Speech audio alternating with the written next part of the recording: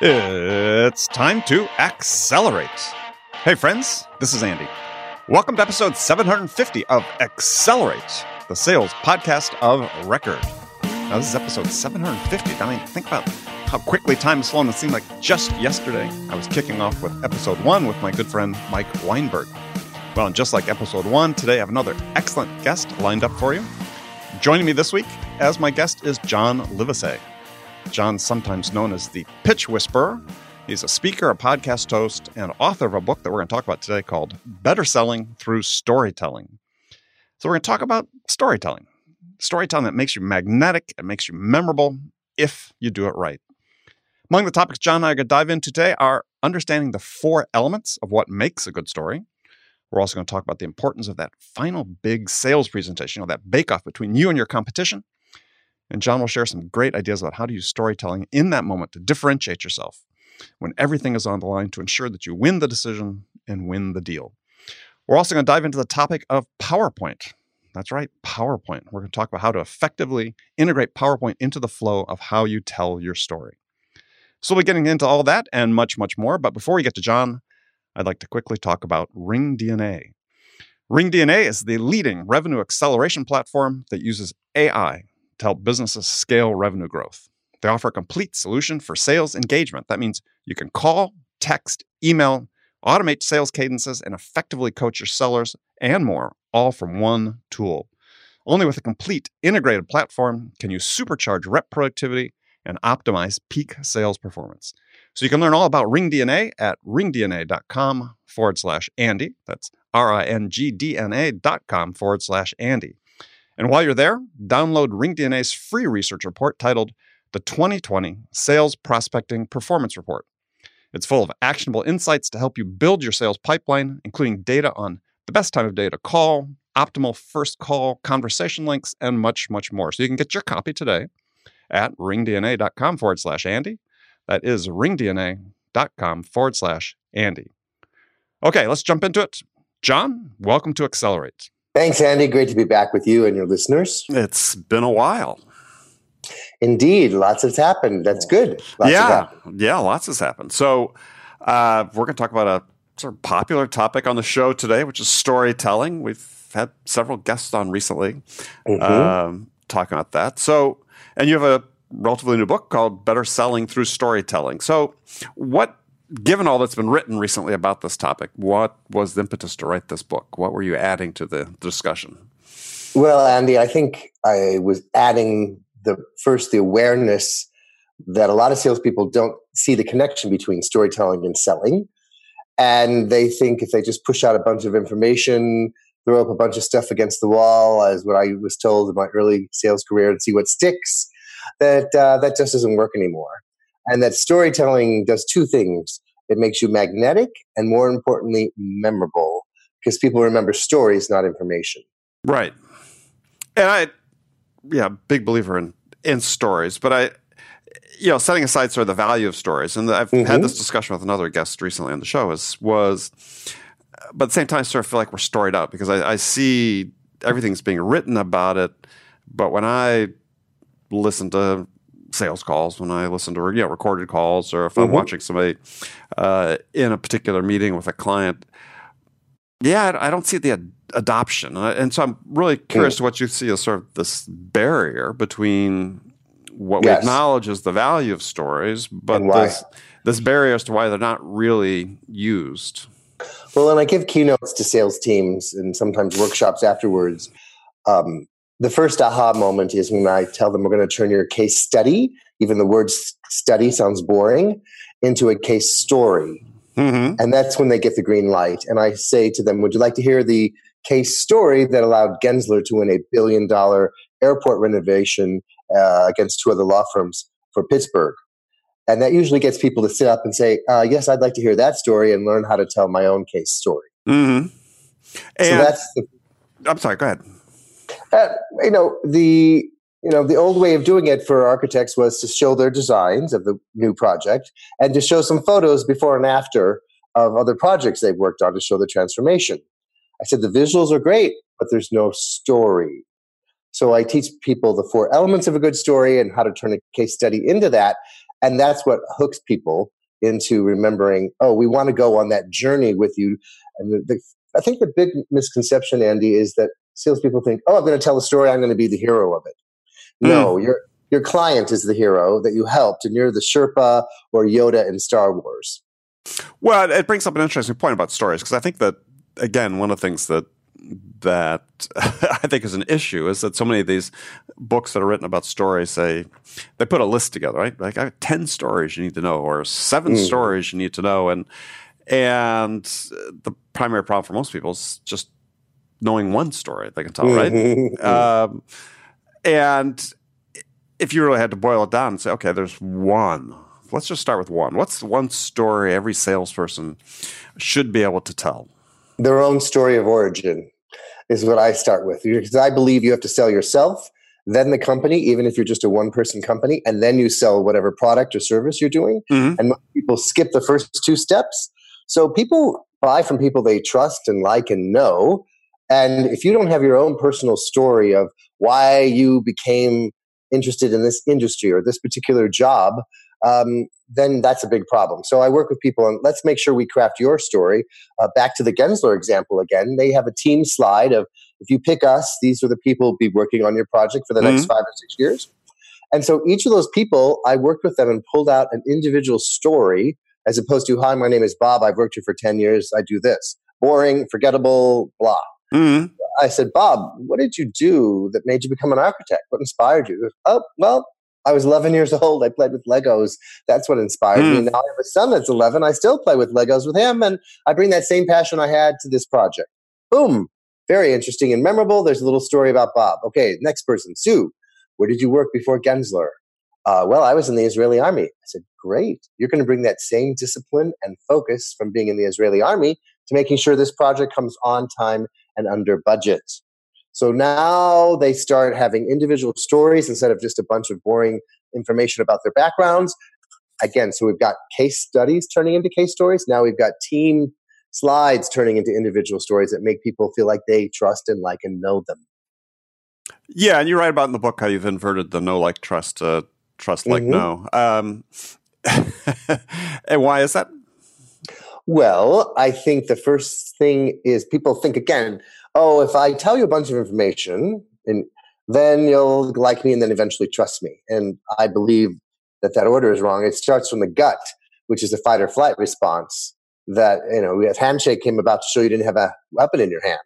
So we have to build trust first, and then we go up to the heart, which is the likability factor. And that's really a salesperson's expertise if they can show empathy. I believe that the better you explain a problem, the better the potential client thinks you have their solution. And then it moves up to the head, where they start, after they trust and like you, they go, okay, but will this work for me? I know you're showing examples of other people you've helped, but if I don't see myself in that story, I'm still not going to buy. So it's really important that you start from the bottom and work your way up, in my opinion. Yeah, I mean, I was thinking about that, because not sure I necessarily agree with the starting with the trust. I mean, I understand that the handshake and so on, and there's been people written about, the Amy Cuddy and others, about you start with trust, then you worry about competence, where other people have written about start with competence, then move to trust. I wonder, isn't the more interesting characteristic that people are looking for is not trust, but trustworthiness? I mean, one of the things we use trust so loosely, and so I think about, okay, well, somebody you're going to buy from, right? I mean, there's a level of trustworthiness they need to have for you to have a belief that they can execute on what they're going to do. But does that really turn into real trust, or is that just you're taking a risk on the fact that they seem worthy of that trust? They seem to be, but on the other hand, would you let them babysit your kids? Well, you don't necessarily need to. I think if we just keep it at real basic, simple crocodile brain levels, that no matter what the situation is, we have to feel safe. And it's a exactly. I agree. So it's just making as a salesperson, realizing that has to happen first before they even want to listen to what else you're saying. So that's what I'm saying. The level of fight or flight, is it safe? is this person somebody, are they making eye contact with me? Do they get is it a warm introduction? Our brain is just quickly searching through all those things to go, okay, keep on the phone, stay in the meeting, pay attention. This is not a dangerous situation. I think it's a, archaic brain thing that we need to deal with in the first few seconds. Well, but you raise an interesting point. So it's one thing if you're doing it in person, because again, you have these physical cues that you can actually see. Yes. And even in a call like this, you and I are looking at each other, courtesy of Zoom. But oftentimes that first interaction is on a phone. And so what are the cues that, in your mind, people are looking and picking up on at that point? Well, first, I want to encourage as many people as possible to use a service like Zoom or Skype or whatever, because when I'm being interviewed against typically one or two other speakers, I always ask to have a call like this as opposed to just a phone call, because they get to see and so much more you can respond to in people's facial reactions. So whenever possible, use a video with your call. It's no reason not to with this technology. Secondly, it's just tone of voice. Yeah, and I would just say it's part of your story, right? So the way you appear is part of your story. It's not just what you speak, it's who you are. So I agree with you 100%. If you get a chance, and that drives me nuts when people don't want to do this, is, these days, technology exists. Have a video call. Yes, right. So that, it also shows confidence. A lot of people feel they have to be perfect all the time, whether they're on camera or not. And so that's a big part of my message in Better Selling Through Storytelling, is to let go of this need to be perfect. And I tell, our brain is wired to crave progress and celebrate progress. That's why the Fitbit watch, a lot of video games, we made it to the next level. So if we start focusing on how much progress we've made, as opposed to having to be perfect every time, it really frees us up. And I think that includes being on camera. You don't have to look perfect every minute of every day. You just have to be authentic for people to want to relate to you. Yeah, no, I agree. And I like the reference to progress, because I think that this is overlooked for the most part in sales, is companies have these sort of rigid sales processes defined by stages, and they look at how do we get from one stage to the next instead of saying, has the buyer made progress? Exactly. And as opposed to, have we made progress? Well, I, again, completely look at that from, when I was selling for many decades, everything was, this is an A prospect, 90%, a B prospect, 50, a C prospect, 30% or less. And nobody who's a buyer thinks of themselves as a percentage. No, the percentages are flawed anyway, because you could say, look, if we hit the proposal stage, we're at 90%, but if you have three competitors also presented proposals, you don't have a 90% chance of winning, just mathematically. Right. So I tell people, stop looking at your potential buyers through your lens and start looking at it through how they see you. And that's what incentivized me to create the ladder that you probably have read about in the book, How to Go from Invisible to Irresistible. And that really becomes a new roadmap for sales teams to start saying, where are we on this ladder and what can we do to move up a rung, as opposed to we see them as a percentage. All right. Well, before I get into the ladder, is I want to go to something you sort of talked about in the beginning of the book, which is always a trigger for me. And in a good way or a bad way? Do we need to send in a therapist? Well, yeah, usually not a good way. Okay. But I'm self-medicating, so I'm okay. All right. Is you're right that you say the old way of selling is to push your message out. Now, first of all, any reference to old way of selling is a trigger for me, because, first of all, you've been around longer than many, but oftentimes when you hear that written, it's by people who have no idea what selling was like. They just assume it was different. So tell me, what do you mean by the old way? Because, it's sort of ironic to me. Is you've written a book that's selling through storytelling, but a good chunk of it's really about presentations, and presentations are pushing your message out by and large. So interesting what you meant by that. Well, I think that having sold for many years, and when I was trained in competing against IBM, which sold by fear, uncertainty, and doubt. Me too. I competed against them. And it was certainly, we need to, and I had was working for a company that had a less expensive, faster computer. And I realized that there's a lot of other issues going on besides just price and information. And so that sales training did not include storytelling.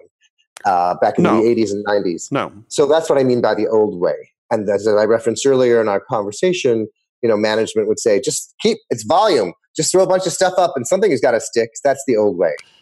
Well, but okay. And the reason I asked that, because that's really the new way too, right? So if you look at the explosion of inside sales teams and the movement to inside sales, where we've seen incredible growth in employment with SDRs that many companies have. They use as SDRs to pound out phone calls. It's what's old is new again. And I was just wondering, to me, that's like, hey, that's really the way a good chunk of selling is sort of taking place these days. We measure people on their activity levels as opposed to the quality of what they actually do. Well, I recently was hired by Redfin, which is a tech company that's disrupted the real estate agents world by not paying their agents commissions. They pay them a salary, which allows people selling their homes to save money, and they're using technology to drive traffic to their website to get more eyeballs. And so but they drive people in. So instead of the old way of real estate people trying to go out and find clients, Redfin is using technology to generate leads, and they have a whole sales team of people on the phone explaining the differences, and then ideally setting up appointments for the agents to be interviewed to get the listing. So I think there is a new way of doing it, and I worked in depth with that particular sales team on the phone of how to let go of some of that. To whom do I have the pleasure of speaking? Oh my God, just have a conversation with people. Well, but that is one of the real barriers, though. So let's dig into that a little bit, because is again in this world it's evolving and these people, I said, SDRs measure an activity. They've got a certain amount of time to engage the interest of the buyer. And really a conversation is the last thing that happens.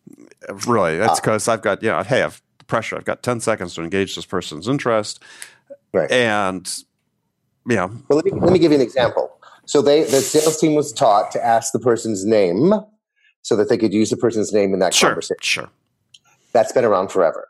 And so 99% of most people or companies are still saying, to whom do I have the pleasure of speaking? And I say that is not conversational. Nobody ever says that when they meet somebody in person. So I role played with them, and I said, I'll be you and I'll be Redfin and you be the person calling in. Sure.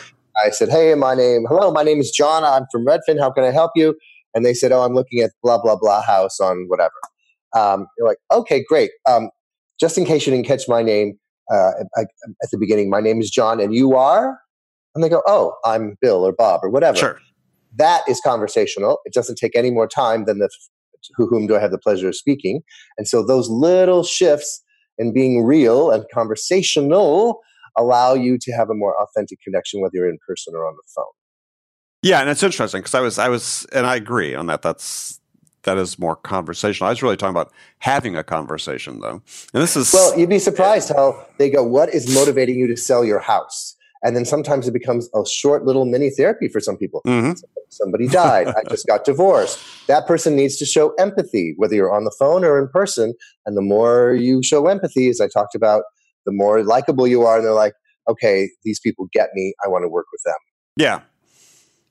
So going through further then into your book is, and I was curious about this because what you see is, because I see a lot less of the sort of formal stand-up presentation these days. And I mean, at the end of the book, you give this succinct 12-slide template for putting together a PowerPoint presentation. But again, maybe with companies you work with, you're seeing different. But let me address the industries that are still having to do this. Sure. Architects.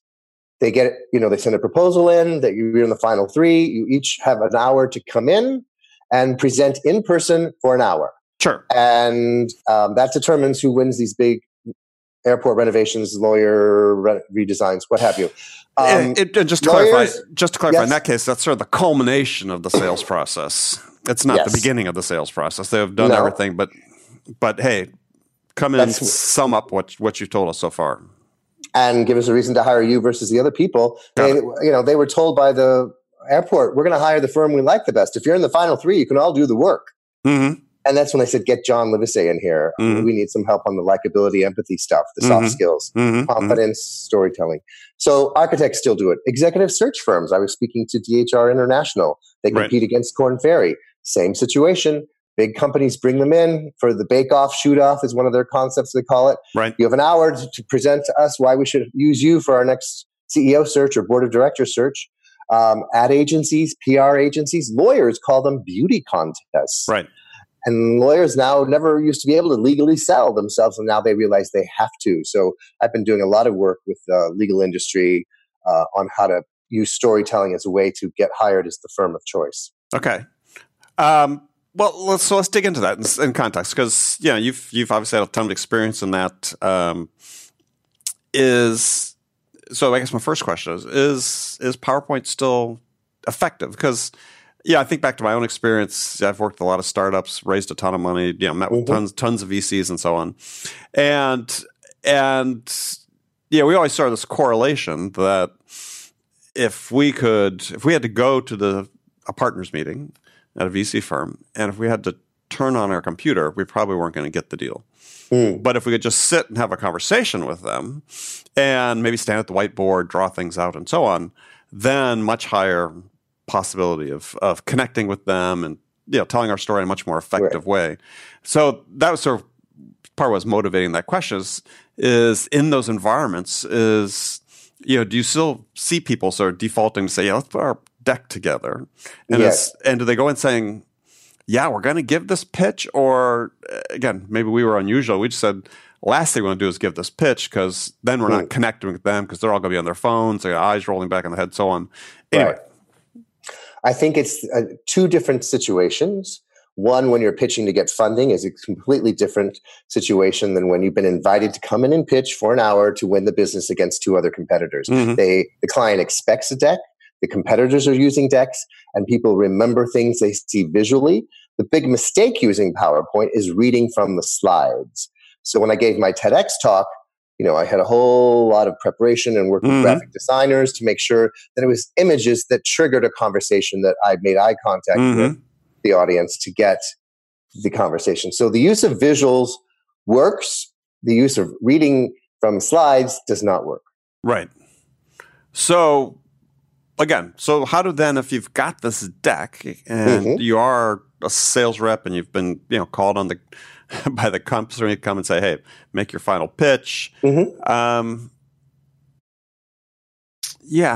should they prepare for that? Well, they need to have a really strong opening and a really strong closing.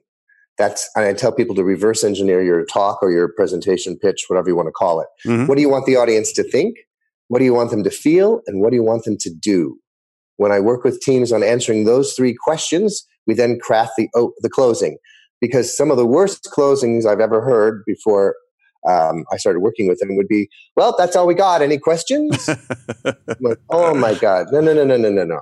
So a good closing sounds like something like, we'd like to invite you to join us on this journey. We realize the importance of creating an airport here in Pittsburgh that reflects the city's new values and reputation. And this will be the first stop of people's first impressions, and you don't get a second chance. And some of us are from Pittsburgh, so this is not just another job to us. This is a home game for us. Right. And we promise we'll be committed, and we're going to make this something that we're all proud of. That's a much better closing than any questions. That's all we got. Yeah. Same thing with the opening. A lot of people waste that first. But the one you just gave, I know I don't pick it because I know you're just doing it extemporaneously. But there should be a call to action there somewhere, right? Because you're saying what you want them to do. Well, I say we want to invite you to join us on this journey. They're not going to make a decision on the spot. It's not like you're whipping out a contract. Sure. That is the next call to action, is letting them know that you want them to hire you. And that's asking for the order in that subtle way, without going, please hire us. That's not how I would end the call. All right. And so then you said how you make them think and how you make them feel. So think, feel, and do. Yes. Right. We want them to think that we're the best team.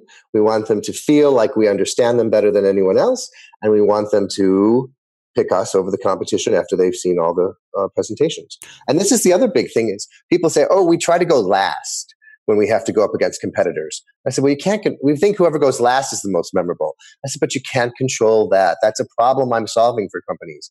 And they go, whoever tells the best story, both in the case story and in the team story, is going to be memorable, not the order you present. And when I told that to the executive search firm, the light bulb went off in the CEO's mind. He went, oh my God, even if we're first, we'll be setting the bar with good stories. I said, yes. He said, you're hired. Come teach my team how to do that in the keynote. Right. So a good story to make people think. Yes, and memorable, because we remember stories, not information, because it all starts to blur together when you're listening to a bunch of statistics of square footage or whatever you happen to be selling. The other problem is wasting time in the opening. Even if you're given an hour, you really only have 90 seconds, just like in a 10-minute pitch for investors. Right. And a lot of people open it, well, thanks for this opportunity. I'm excited to be here. First of all, that's cliche. Nobody it's nothing memorable. It's nothing unique. And nobody cares that you're excited. And you would be surprised, or maybe you wouldn't, Andy, how difficult it is to get people to let go of that as an opening. Right. And so it's about, you have to make it. So a good opening sounds like this. Your CEO has tasked you from getting this airport ranked from 24 to number 1 in 5 years. We're just the team to do it. We did it for JetBlue at JFK. And that's what we're here to talk to you about, to help you make your goals. Perfect. Yeah. But again, so many people, and I'm interested when you talk about the team story and origin story and so on I find that companies, sellers, whatever, really, they default to sort of the standard corporate capabilities type crap that no one really cares about. No one cares about two people finding the company or starting the company in a garage. What do you see contextually as sort of the best way to frame your story?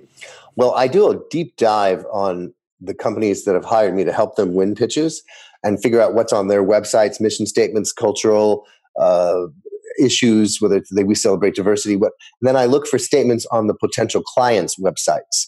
And sometimes we can find a real match, and we'll pull a quote from the potential client's website and put that up on a slide and say, this is your message, but it could easily fit on our slide as well, because our branding and our culture has a very similar fit. So when you're selling the company, you're selling the mindset. We value collaborative conversations. For example, at Gensler, they have 2 CEOs. They're both co-CEOs. They don't have a star architect.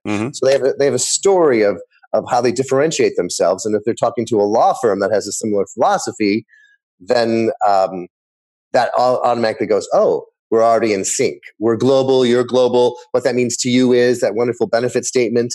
We're going to have consistency across all your offices. So it's figuring out what it is about your company that fits their brand and their culture is great. Another way to check off a box of, oh, this is the right team for us.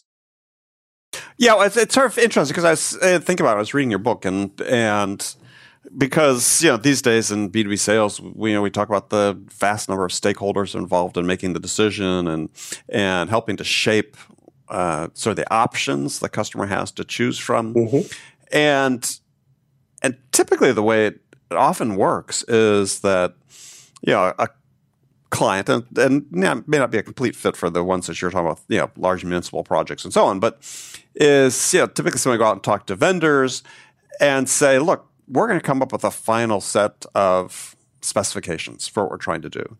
And you referred to the case of IBM. IBM, I competed with them at the beginning of my career as well, back in the FUD days before they got divested and broken up and so on. But usually you got that final spec. That final spec had somebody's thumbprints all over it. And you knew if it wasn't yours instantly, right? It's like, no, we're screwed in this regard. So, a project like an airport and so on, it's probably no different, right? So I just sort of curious as to you sort of get to this last stage, but there's been so much influence you've been trying to exert in this process to get designed in, to have their final vision of what they're going to buy is really almost shaped before these final presentations take place. So I wonder in this day and age, given how we sort of seen things evolve, is how critical these are for influencing the final decision as to what vendor to go with.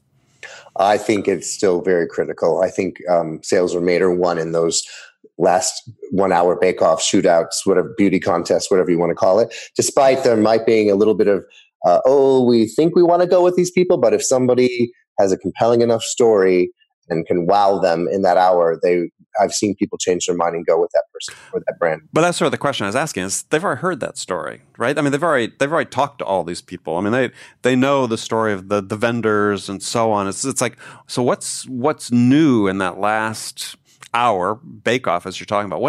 What's new if you're a seller and you're in that situation? It's like, okay, we've run through this whole thing. They know our entire story. They know our capabilities. We've told all of our stories already to get them excited to get us to this point because they haven't disqualified us. We're on the finalists. And it becomes you. People are buying you just like in a startup. They're investing in you. And that's where the in-person energy comes through. It's like, we're going to hire the people we like the most because we have to work with you for the next 5 years remodeling this airport. So that likability, the empathy is what comes through that doesn't come through on the paper specs. Okay. Well, that's a good answer. And that's what I would have expected is I think that too often this is downplayed these days in sales is thinking is that, we've automated everything. The human aspect isn't important. People have written articles on LinkedIn about relationships and sales. That's BS. There's no such thing, And I'm of the mind and a belief and through my own experience and seeing what's going on is that actually this human connection is more important than ever. Exactly. And if this final bake-off is a way that you further solidify that connection that you've been building with someone, I mean, this isn't create a whole cloth at that point. Yeah, it's very important to pay attention to it and make sure you do a good job there. And prepare. Don't wing it. Well, you'd like to think that goes without saying, but yes. It isn't, unfortunately. It isn't. And that's sort of the problem sometimes with salespeople who think they can talk their way in or out of any situation is that, sales is, I've had this message for a long time with people. Sales is about preparation, not improvisation. And, there might be elements of improv, and you refer to it in your book even, in terms of how you respond to questions and so on. I mean, it drives me nuts when somebody asks you a question and they say yes, and then the next phrase they link to but, and suddenly somebody has a negative in their mind instead of, as you talked about in your book, is yes and, okay, great. We're building on what we've heard before. We're not taking away from it. Yeah, very, very important. Interesting book. Thank you, Andy. So, recommend people take a read. And why don't you tell people they can find out more about the book and also connect with you? Sure. Well, if anybody wants a free sneak peek of better selling through storytelling, all they have to do is text the word pitch, PITCH, to 66866, and they get a free sneak peek. They can go to my website, johnlivesay.com. Can't remember any of that. Just Google The Pitch Whisperer, and all my content will show up. The Pitch Whisperer, soon to be located in Texas. Yes. Making the move, California, emptying into Texas. Yes. All right, John, it's been great talking to you again. Appreciate your time. Andy. Thanks for having me. All right, talk to you again soon. Okay, friends, that was Accelerate for the week. First of all, as always, I want to thank you for joining me. And I want to thank my guest, John Livesay. Join me again next week as my guest will be Lance Tyson. Lance is the CEO of the Tyson Group, a sales training company, and author of a really excellent book titled Selling is an Away Game, Close Business and Complete. Hey, let's start the top of the outro. Okay, friends, that was Accelerate for the week. First of all, as always, I want to thank you for joining me. And I want to thank my guest, John Livesay. Join me again next week as my guest will be Lance Tyson. He's the CEO of the Tyson Group, a sales training company, and author of the really excellent book titled Selling is an Away Game, Close Business and Compete in a Complex World. We're going to talk about what it means that sales is an away game and how that mental image shapes how you should connect and communicate with your buyers. And as I said, it's an interesting book and a great conversation. So you'll definitely want to join us for that. So again, thanks for joining me this week on Accelerate. And until next week, I'm your host, Andy Paul. Good selling, everyone.